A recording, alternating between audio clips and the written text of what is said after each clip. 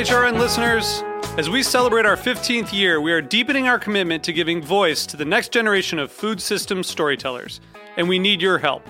Our internship and fellowship programs help activate new possibilities for underrepresented and underestimated young people through experiential journalism, audio engineering, and production training.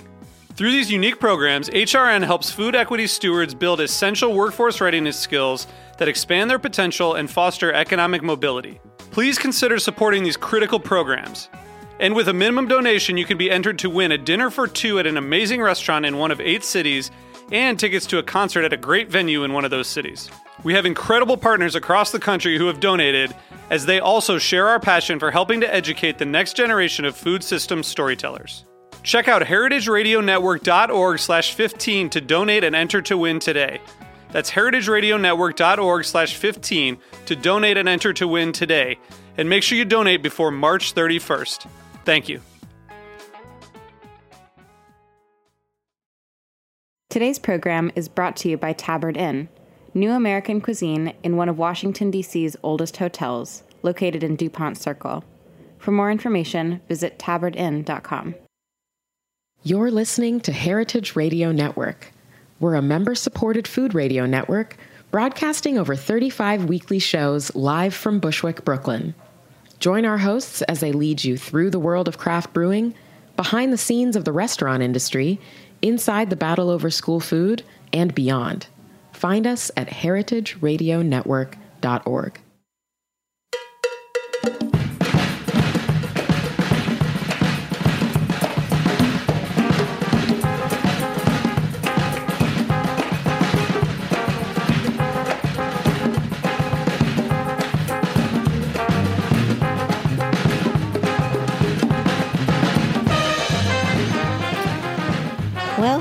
Welcome to All in the Industry on Heritage Radio Network. I'm your host, Sherry Bayer, and we are coming to you live from Roberta's Restaurant in Bushwick, Brooklyn. We are back for our fall season. Today is Wednesday, September 13th, 2017.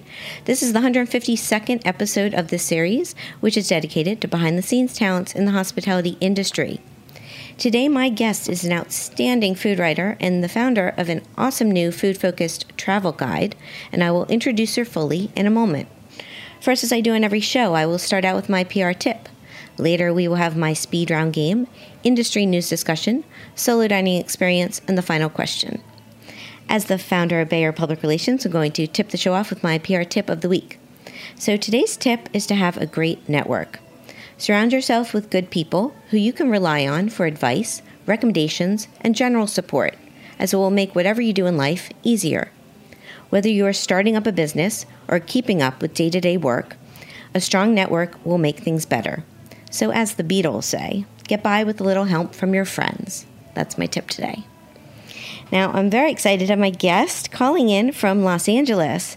It is Kiri Tannenbaum. She is a food writer, digital content strategist, and the founder of Bitesee, an online travel guide and booking platform for food-driven explorers. Most notably, Kiri helped launch Delish.com, MSN, and Hearst's culinary site featuring recipe chefs, cooking shows, restaurant trends, and food news.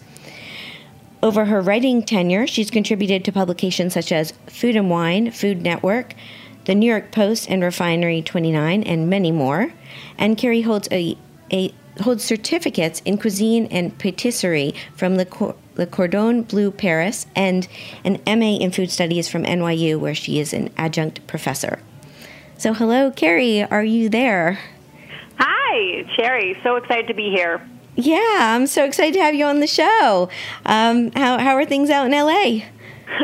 I was going to say, a couple of hours ago it was overcast, so if you were going to say, how is sunny LA, I was going to say it's overcast. But no, in traditional fashion, it is now clear blue skies. All right. Yeah, we're having a little drizzle here right now, so I do normally, I think everyone normally says sunny LA, so. Yeah, we have some weather sometimes.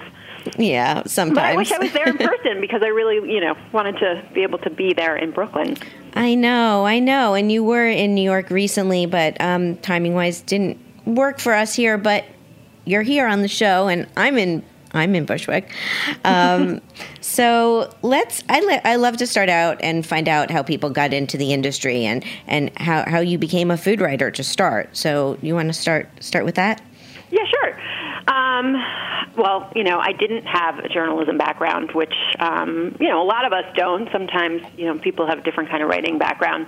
But I had, basically, I probably had a little bit of writing in my blood. My sister actually launched a magazine in the 90s about natural living and organic living. And I had been working in television in the 90s, and then, of course, it's sort of coincidental that we are doing this the week of 9/11 because I was working at Nickelodeon at the time in marketing, in event marketing, and we had like a conference call, the week after when everyone was sort of back to business but still in a state of shock. We had a conference call with some place, I can't remember who, that was not in New York, and that they had some pressure on us to deliver some things, and I just remember we hung up our end abruptly, just being like, you know what, screw this stuff. Yeah. What does everybody here in the room really want to do? And I knew for a long time, I had this passion for food, and that I really just, wanted to somehow transition into food and into writing, but I don't think I totally knew that at the moment when I had decided that I was going to apply to the NYU Food Studies program, which you mentioned. So it was really from that I got into food writing, with the first course that I took actually coincidentally taught by Andrew Carmelini's wife, Gwen Hyman, just a couple months after September 11th. That was it. I took a class in food writing in the master's program at NYU. Oh, wow. I didn't know that was when and how you started. So then how did you get your first writing gigs? Because you've been writing for the Food Network for a long time. Well, actually, I had worked previously at the Food Network before. So when I left Nickelodeon, I did actually, I thought, okay, I need a credential in food, and right now I'm in television. So I did transition over to the Food Network, but at that time I was actually doing a sort of what's called ad sales marketing, partnership marketing, creating content on air for the advertisers. But I got my first writing gig, really, I have to say, again, it was through NYU that first, I was really starting my career over, but I took on an internship, which is what, a lot of people may or may not really want to do, but I was lucky enough to get an internship at Restaurant Business Magazine. And at the same time, when I did that, a lot of the blogs were sort of just happening. Well, I should say at Restaurant Business, they did let me write a little bit of small stuff here and there. And I did write about the Shake Shack, which had first opened as a hot dog cart. And so I got to write a little thing. It's still sort of funny to think about that as one of probably the first real things that I wrote that was published about the little hot dog cart. Yeah. But actually the real thing that I got published, it was through Restaurant Business that I was able to meet, I was connected with Andrea Strong, a prolific writer. Yes. Strong Buzz at the time. And we became great friends. We lived around the corner from each other, and we started eating out together. And, she was really a great help in giving me contacts, which is at the top of the show when you talked about networking. It really helps to get someone who can help connect you and believe in you. And so she had offered up some, I think, editors, and I took a media bistro class on pitching. I remember and then was Media able Bistro. to pitch the New York Post, and one day came home to a message on my answering machine from the editor at the time of, I think it was the Sunday paper, Steve Lynch, who basically was like, hey, I got your pitch, which I had sent many months before, of course, and we have a hole, and we'd like to fill it by tomorrow. So I had a date that night, but I was like, no, should I do it? Should I not do it? And I sort of knew, you kind of have to do it when they call you because they may not call you again. So that was it. I wrote a story for the New York Post and then went on to write several more for them pretty regularly. That's awesome. No, I'm thinking the tools or things I had used. I mean, Media Bistro was big back then. Also, I mean, having been in the food studies program at NYU, it was a huge foot in the door for me as well. I remember Mitchell Davis had taught my food writing class, and it was like a lead into things with James Beard Foundation. And so I think a lot has come out of that food studies program, relationships and connections, which is great. Yeah. Yeah, no, it's very unique. I mean, especially at the time, it was only about 5 years old, so it was still sort of in its infancy. Now it's been around for, I'd say, about 20 years. But Mitchell, yes, very involved back then. He was still doing his PhD at the time when I was there. And just even the first contact I had with them, it felt like, okay, this is where I belong, because these are my like-minded people. And a lot of people definitely have come out of it, from people in PR like you and writers, but now it's moved into even more of sort of sustainability and other, hot topics that are happening within the general food world. Yeah, the program's grown tremendously, and they have all those overseas degrees too that you can travel around. Oh yeah, I was on the first trip to Italy we took with Mitchell. Actually, he did lead the trip, and it was pretty fun and pretty educational as well. Oh, cool. Well, that maybe that travel, that's a little segue into what you're doing now. So how did you come up with the idea with Bitesee? Bitesee, which, rhymes with sightseeing, because that's, I consider myself a culinary traveler. I know that you do as well. We're driven by food, and, a lot of people now out there, as I was working, you mentioned that I worked at Hearst when they launched Delish and stayed on there for about 6 years. All along I'm sort of went on a lot of trips myself and searching for that advice of, where can I really eat like a local, what's up-to-date content, and also things to do, because I was enjoying experiential travel as well, which has grown tremendously over the last, 7-8 years. So I just felt like there was a void, and I was ready to leave there. And so I set out to kind of create what I think is going to be helpful to people like me and people in our industry and the growing number of, Anthony Bourdain wannabes. And there are a lot of them. Yeah. I remember when I first heard about that you were doing Bitesee, and I was like, yes, I'm your audience. I'm it. I mean, I was looking on your website, and you have one of the first lines about what you're about is, we will hop on a plane, bus, train, and taxi to save our one life-changing dish. And I'm like, yep, I would. Yeah. So you're speaking to me, and I know you're speaking to a lot of people, and that are now everyone. Everyone's into food and travel for food. It's become a big thing. Yeah, but I think the struggle is there is great content out there, and I think there is a lot of content out there, and it's hard to sort of boil it down to, okay, I have 3 days here, really, where should I eat? So hopefully we're going to become, an authoritative voice that can break through the clutter of all of that. And, I myself am fans of a lot of other sites out there, from The Infatuation to Eater and Tasting Table, and millions of actually great blogs of locals living abroad. But, hopefully we can be a complement to what's already out there as well. Yes, and I think you can. I think those sites are awesome, but there's more room for advice or helping people out. So I want to hear more about how Bitesee is, how you started and where it's going. But before that, we're going to take a little break, and then we're going to come back and talk more with Kiri. So stay with us. This is All in the Industry on Heritage Radio Network. Tabard Inn, Washington, D.C.'s quintessential small hotel, is located on a quiet, tree-lined street just 5 blocks from the White House. Vibrant yet unassuming, the Tabard is comprised of 40 sleeping rooms, each unique in character and design. Feast on eclectic American cuisine in their acclaimed restaurant, or enjoy a cocktail and listen to live jazz in one of their cozy Victorian seating areas. Mingle with travelers from around the world who find the Tabard the only place to stay when taking their travels to Washington. For more information, visit tabardinn.com.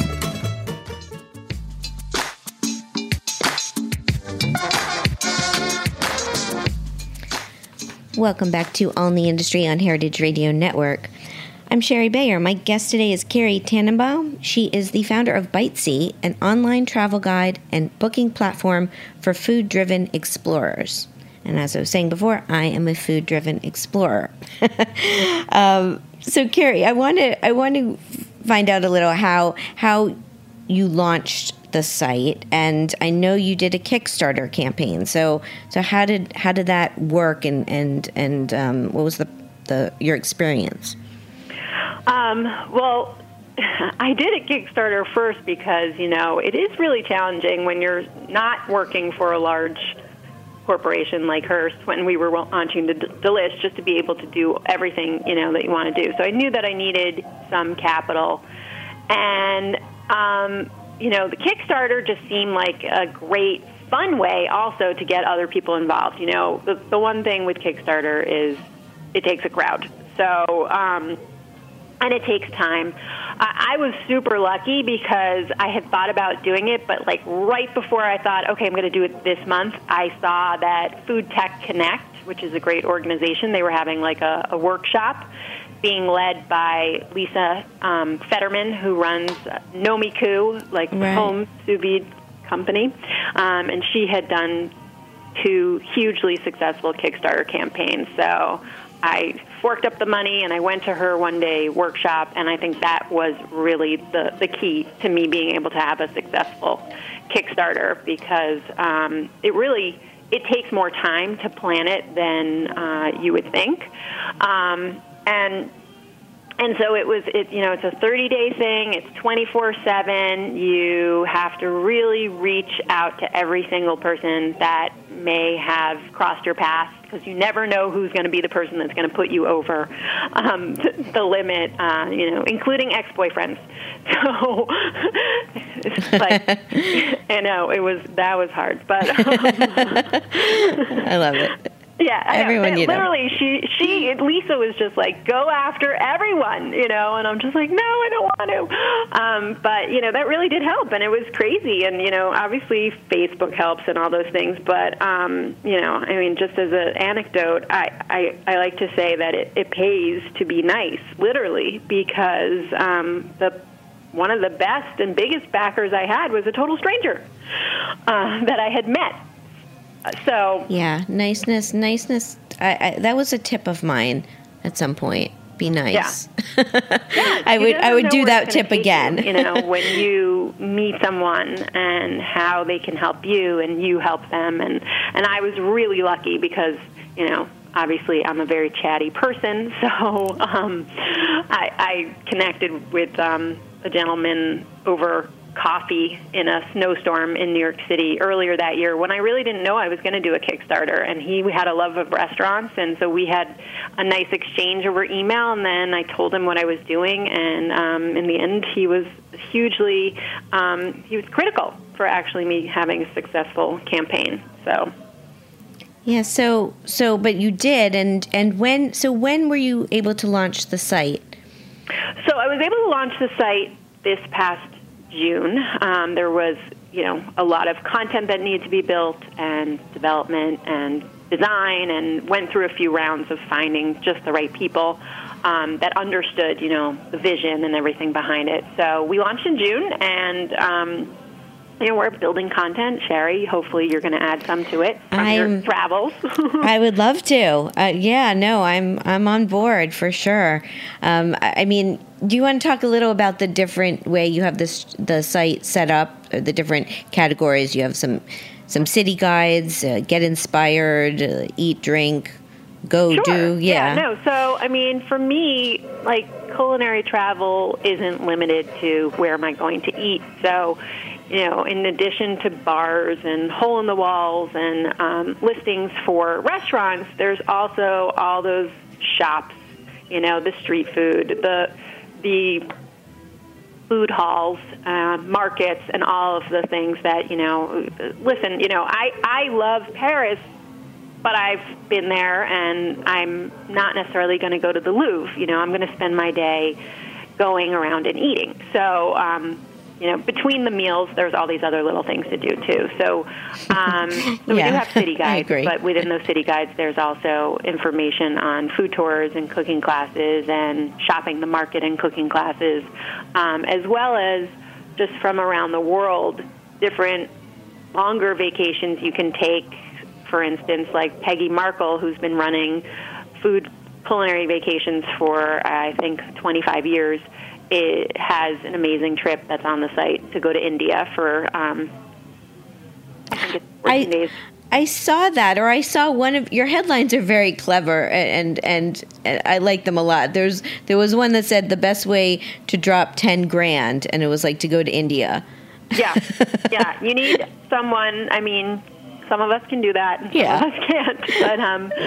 But if you get next time anyone, you inherit any money, that should be the top thing on your list to do is to travel with Peggy to India. She really knows what she's doing. Yeah, no, I saw that. I was like, yeah, that sounds like a good thing to do with 10 grand if I happen to have an extra lying around. No, the categories are very clever, and you have it's helpful. There's the hashtags or the things like solo travelers and like a local and things that will help people depending on what they're looking for. Different styles of travel. Too. Yep. So, so you started out. What do you have now? You started out with Paris and New York City. Yeah. So the big culinary capitals of the world are, I would say, Barcelona, New York, Rome, Paris, and those are places that even if you've been before, likely you go back. And then, we're growing to hopefully have, 25 cities by the end of the year that would include everything from Lima to, Austin, Nashville, and, everyone this year, and you included, I think, is going to Lisbon. I did. I went to Lisbon this year. Yeah. I've noticed a few people going there too. Lisbon was great. It was good for solo dining as well as I could see being there with other people and a strong food scene. Yeah, no, it really is endless because there's always new discoveries and everyone is seeking out that next thing. And then there seems to be always like a hot city that, what was it a couple of years ago? Everyone's going to Iceland. Yes. And now more and more people are going because those other early explorers went to Iceland. Not that Iceland hasn't been around for a long time, but the one thing I can tell you, though, is working on a travel site, it really just makes you want to go everywhere, and yet I have to spend 24/7 working on the site, so I'm not always able to go anywhere, which is why it's great to be able to tap into this network that I've had for being in food media for 15 years, to bring other contributors onto the site, which if anyone's listening, feel free to send me an email. Yeah, no, you have to, that's good you put it out there, because as much as you and I love to travel and go places, it's only so many places you can go in a year. Yeah. So what's next? Or you're just, and how are you like connecting with, let's say, tour providers or people? Is that just, is that just through research or referrals or the people that you're using as contributors? It's curated. So, over the years, I personally have been on many tours myself, from going on these tours through Venice of the Baccheri to even, honestly, I having had to work on this and do more research, I was doing tours in New York as well. I actually ran a tour when I worked at for ICE, the Institute of Culinary Education. I ran a coffee tour a couple times. We went to a bunch of different coffee places. Yeah, and I would like to do that again. Actually, for the Kickstarter, we ran a tour, a Prohibition walking tour, which is another tour that's being offered on the site as well. We're going to do that again with Diana Patet, who's an expert in all things cheese and cocktails. But and with that, it really starts out in a very good way. I don't want to give it all away, but it really sets things into the historical context too, which is a lot of what these food tours do. You know, when you travel to another city, you know, obviously we're saying we're driven by food, but at the same time, what you get on a food tour is also just putting into context the city itself. So I remember in Venice when we were in the Jewish ghetto and getting all of the, you know, the history that I hadn't gotten just from, you know, taking a regular tour through. But even in New York, you can be, you know, a tourist in your own backyard. I took this trip, Scott Wiener runs Scott's Pizza Tours, and I don't know if you know him. He's I know. I mean, I know of him. I'm surprised I haven't met him at this point, but I've known of his tours for a long time, and he's done very well. He's become very popular. It's a great tour. No, I mean you should have him on the show. Yeah, because, I was thinking of that too. Genius, and he is. They just had a documentary on him because he's also a pizza box collector. But I took his tour, and luckily with him, I had connected with him, and he said, take the tour that I'm leading. And it's basically a bus tour on a school bus with music that's super fun. And, you know, everyone on the tour pretty much was locals from, you know, New York and from Queens and Brooklyn, Long Island, Westchester. And we started at Lombardi's, and he taught us all about, you know, the oven and the history behind it and how the crust should be, and the bottom and the charring. And then we went to Harlem and we went to Queens, and, you know, it was so well done. It was so much fun. And I thought, you know, this is one of the greatest things I've ever done. And I've lived in New York my entire life, you know, and I do know about pizza. So, you know, it's definitely, the site is not just for if you're going to travel, it's also for those who are looking for just something fun and foodie driven. Yeah, experiences in your own city. No, it's a great point, because I think that happens a lot. I don't know. I'm living in New York City, and I'm not. I mean, the tourists come and do things like whatever, Empire State Building or things, and I'm like, you know, you don't do them yourself because you live here. I have done that, not recently. I have done that, but no, it's a good point that there are. I mean, there's that, and that you're providing these you know, information about all of the amazing stuff, because I know there are tons of culinary tours here in different neighborhoods, you know, everywhere. Yeah, no, and we're adding more and more, and you know, there's tours in Arthur Avenue. There's cooking classes like there's one in particular, like Pizza a Casa on the Lower East Side, where you learn to make pizza the authentic way. And you know, you wouldn't necessarily discover that walking by. You know, you might miss it, but it's one of those things that's on my list as well. Right. No, it's great, and I love what you're doing. I think the site's awesome. So I will look into those more. And we're going to take another break here, and then we're going to come back and we're going to play my speed round game and talk some industry news. So stay with us. This is All in the Industry on Heritage Radio Network.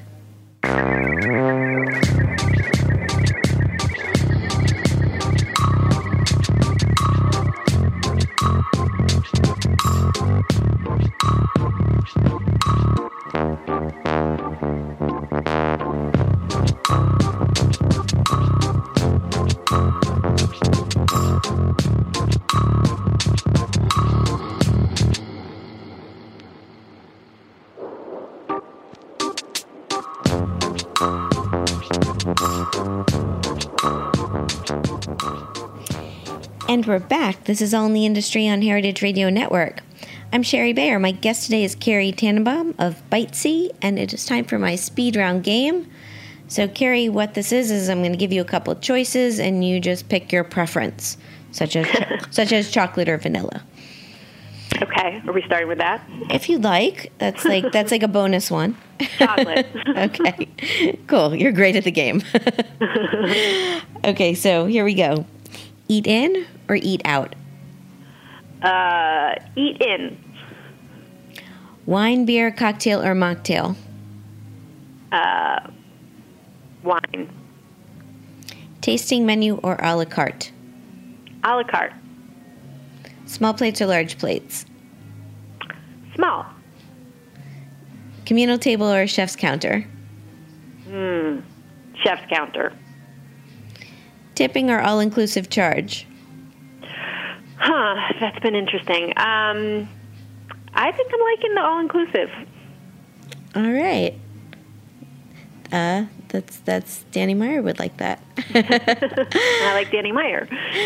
And, well, we'll see if he likes your next answer to this one, because I happen to have as my next one In-N-Out Burger or Shake Shack. Oh, honestly, Shake Shack. Okay, then Dan. And tell him that this Santa Monica location is better than the one even in Really? Madison Square Park. Yeah. Okay. It is. Yeah. He's got how many does he have in LA now? 3? Yeah, we have 2 and 1 that's coming, I think. Yeah, he's going to have like 20 in no time. Yeah, I'm sure. I'm happy about that, though. Yeah, it's good. Okay, so a few more. How about tour groups or solo travel? See, that's tough because I like solo travel, but then integrated and augmented with a day, maybe with on a food tour. Okay, so it's a combo. Yeah, I like combo. How about cheese plate or dessert? Oh, dessert. Easy one. And last, Manhattan, Brooklyn, or Los Angeles? Oh, don't do that to me.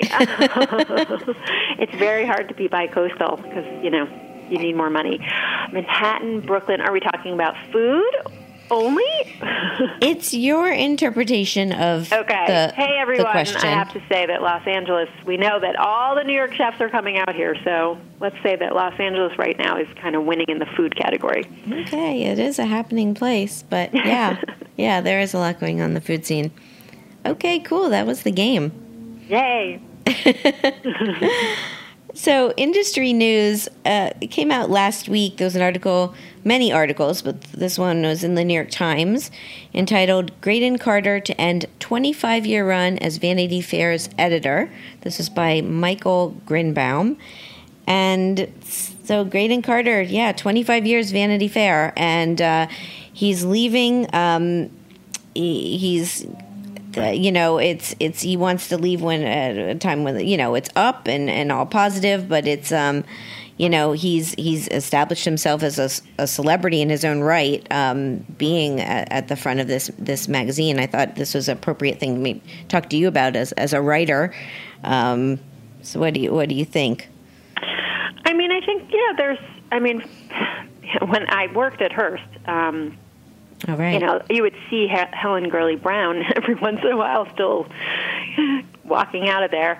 And obviously, she wasn't. She was more a figurehead, I guess. But, I think it makes sense. I think that he should do something that he enjoys, and he's probably had a nice amount of time there to do everything he wanted to do. We know that he opened, restaurant in the past, so who knows what's next. It says that he's taking a, quote, garden leave. Right, a 6-month garden leave, which, whatever that means, sounds nice. Oh, yeah, in Provence. Maybe he wants to write something for you. What to do in Provence while you're there. Well, he needs to know he should take the class so you can stay in Julia Child's country home there and take a week-long cooking program, so... Well, if he's listening, then I hope so. Yeah, no, it's been an incredible run, and he's covered, he covered a lot in 25 years. And I think Waverly Inn, he's still running that as his restaurant. I don't know. We'll see if he opens more restaurants or goes in that direction. He could. We'll also have to wait and see who replaces him.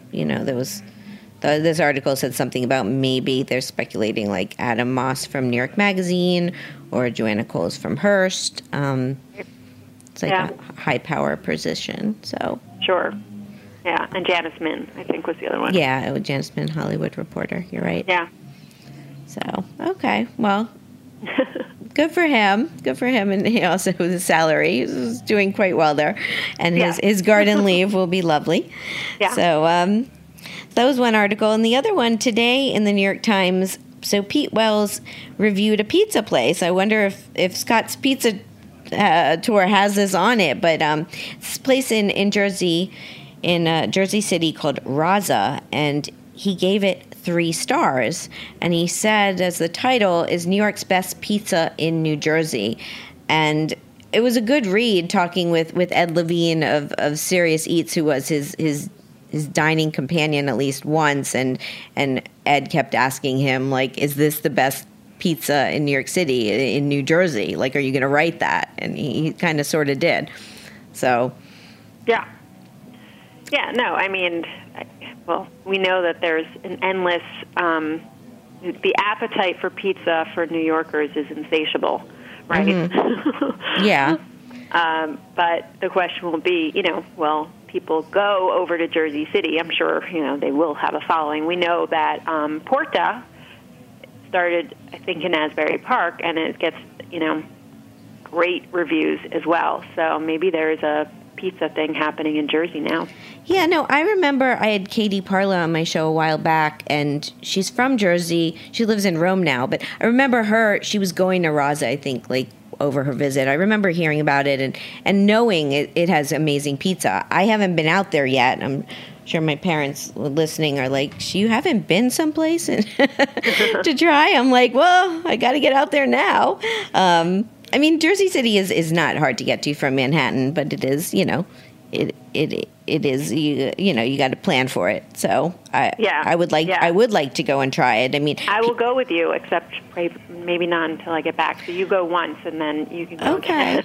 Well, we'll see when you get back. I could maybe hold off. I've hold off. He's been open 5 years. I haven't been yet, but it sounds amazing. I mean, it's this wood burning pizza, and the reason Pete was saying it was so good was because it excels at both the dough and the toppings. It just has like a winning combination all around. So it made me and I think tons of people want to go. It's a bold statement to give it 3 stars. It's a big review. Yeah, I mean, I have to add too that we're having a pizza moment here in Los Angeles, and I agree about the dough and the crust. And the one here that everyone's buzzing about, and Jonathan Gold said was the best pizza he has had outside of Italy, is Pizzana, which is actually run by 2 guys who are from Naples. But it's definitely, I mean, here it's we have Mozza, that was the Batali Bastianich Silverton machine, and that's been around for 10 years, but now for whatever reason, we're catching up to New York, where these Neapolitan pizza places are opening, and I'd say Pizzana, if next time you're here, that would be the place to go for pizza. All right, I'm down for it. And I'm actually working with a very famous pizziola from Naples. His name's Gino Sorbillo, and he's got like the #1 pizza place in Naples and other locations in Italy. And he's opening in about a month on the Bowery. So I have a pizza client, and I think his pizza is amazing.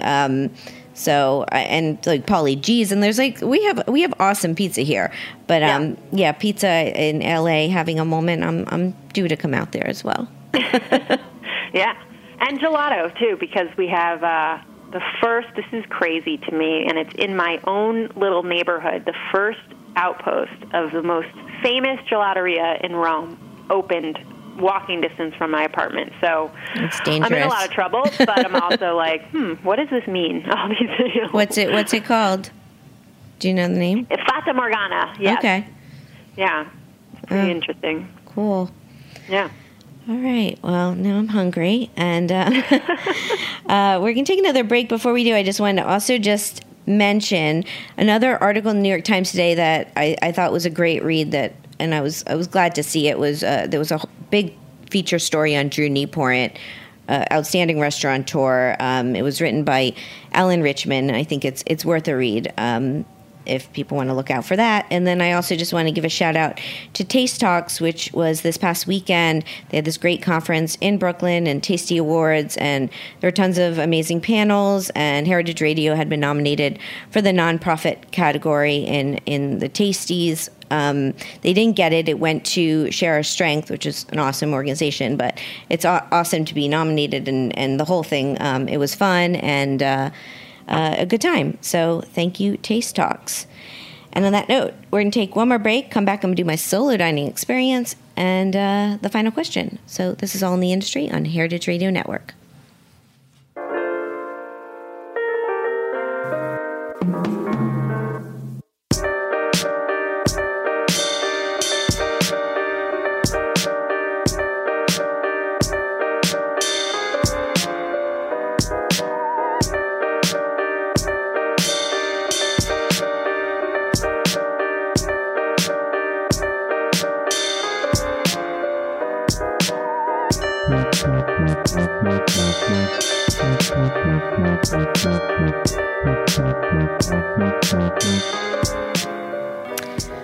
Welcome back to All in the Industry on Heritage Radio Network.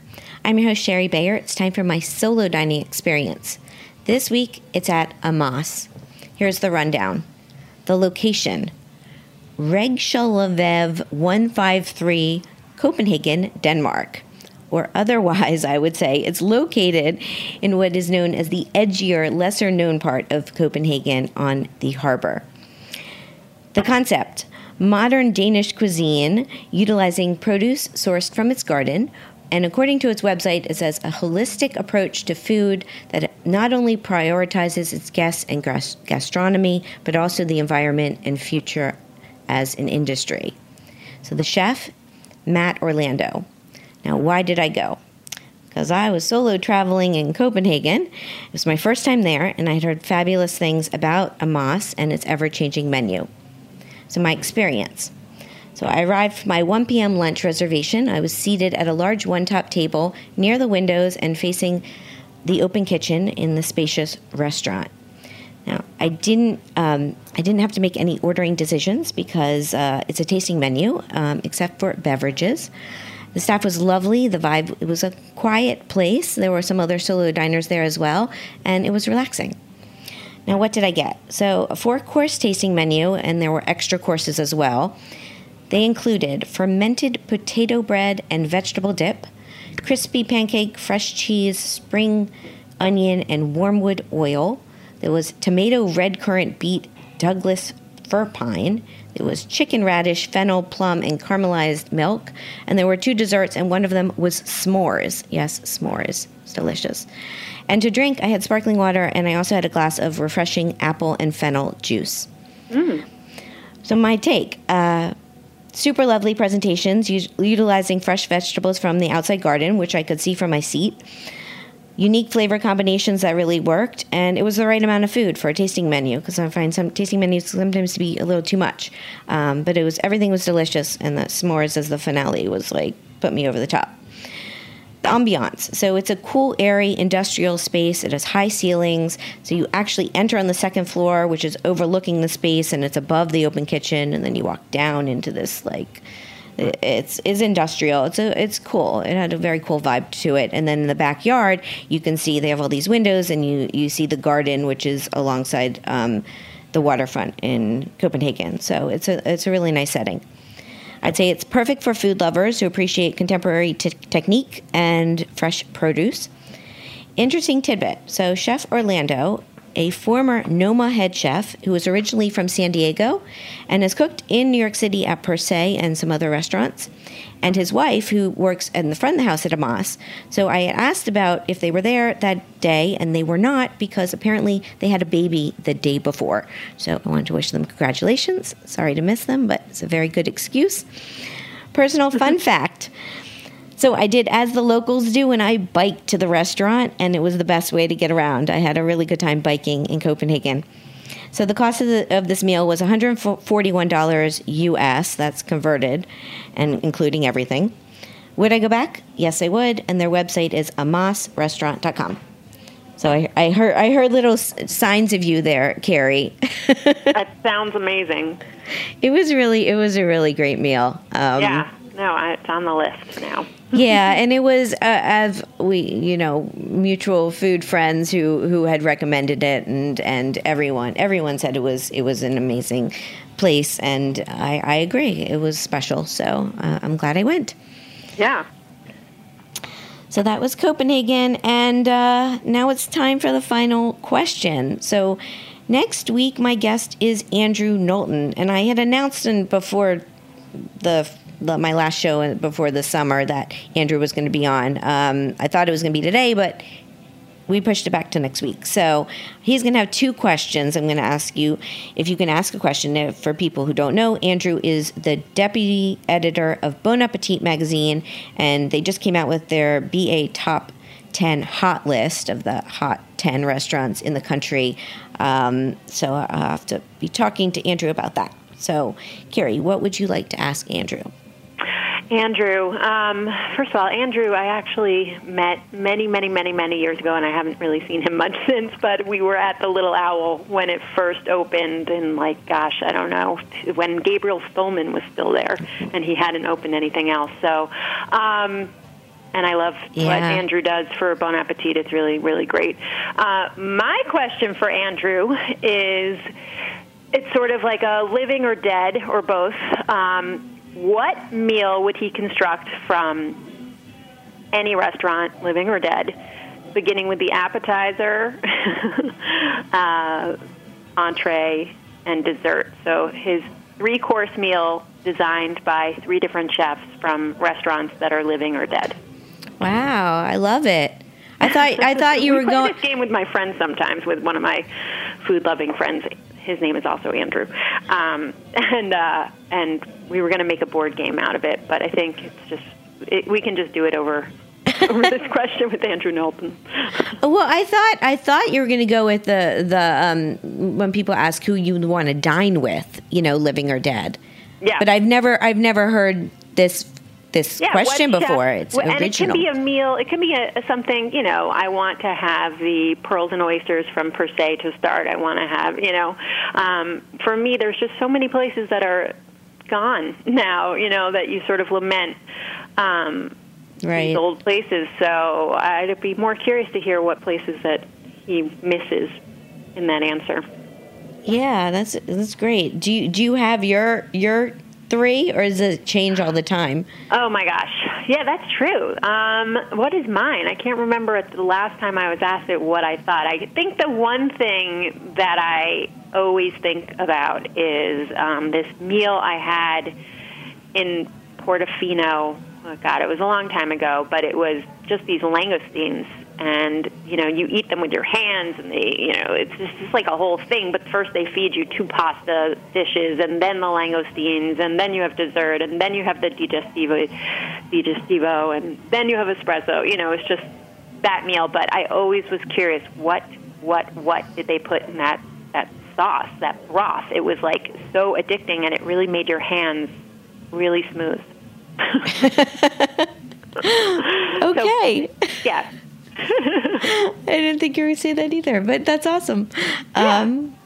Well, great. That's a great question. I will ask him. I will ask him if he remembers you from Little Owl. Probably not. Never know. So that's great. Well, that's the show. Thank you so much for coming on, and congratulations on everything you've done, and with launching Bitesee. I think it's amazing, and I look forward to seeing it grow, and any way I can contribute, I'm there. Yes, I really would love that. Thanks for having me, Sherry. You're welcome. I'll see you back in New York, or maybe in LA soon. Yeah, or somewhere else. True. Cool. In between. Yes. So my guest today has been Kiri Tannenbaum. She's a food writer, digital content strategist, and the founder of Bitesee, an online travel guide and booking platform for food-driven explorers. Her website is bitesee.com. That's BITESEE.com. And on social media at Bitesee. On social media, I'm at Sherry Bayer, at Bayer PR, at All Industry. My Facebook page is All in the Industry, and my websites are BayerPublicRelations.com and SherryBayer.com. You can find me there, and you can also find all of our archive shows at heritageradionetwork.org, and we are on iTunes and Stitcher, and you can subscribe, and you can leave reviews too. You can do all this fun stuff. So go to iTunes, subscribe to my show, and leave me a review. I'd love to hear what you think after 152 episodes. So thanks again to Kiri, and to my engineer today, Vitor. I'm Sherry Bayer. I'll be back next Wednesday at 4 p.m. with another live show. Hope you'll tune in then, and thank you for being part of All in the Industry. Bye.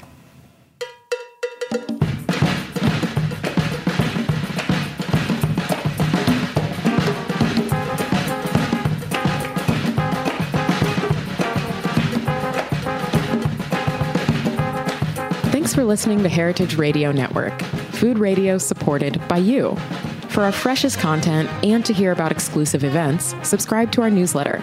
Enter your email at the bottom of our website, heritageradionetwork.org. Connect with us on Facebook, Instagram, and Twitter at heritage_radio. Heritage Radio Network is a nonprofit organization driving conversations to make the world a better, fairer, more delicious place. And we couldn't do it without support from listeners like you. Want to be a part of the food world's most innovative community? Rate the shows you like, tell your friends, and please join our community by becoming a member. Just click on the beating heart at the top right of our homepage. Thanks for listening.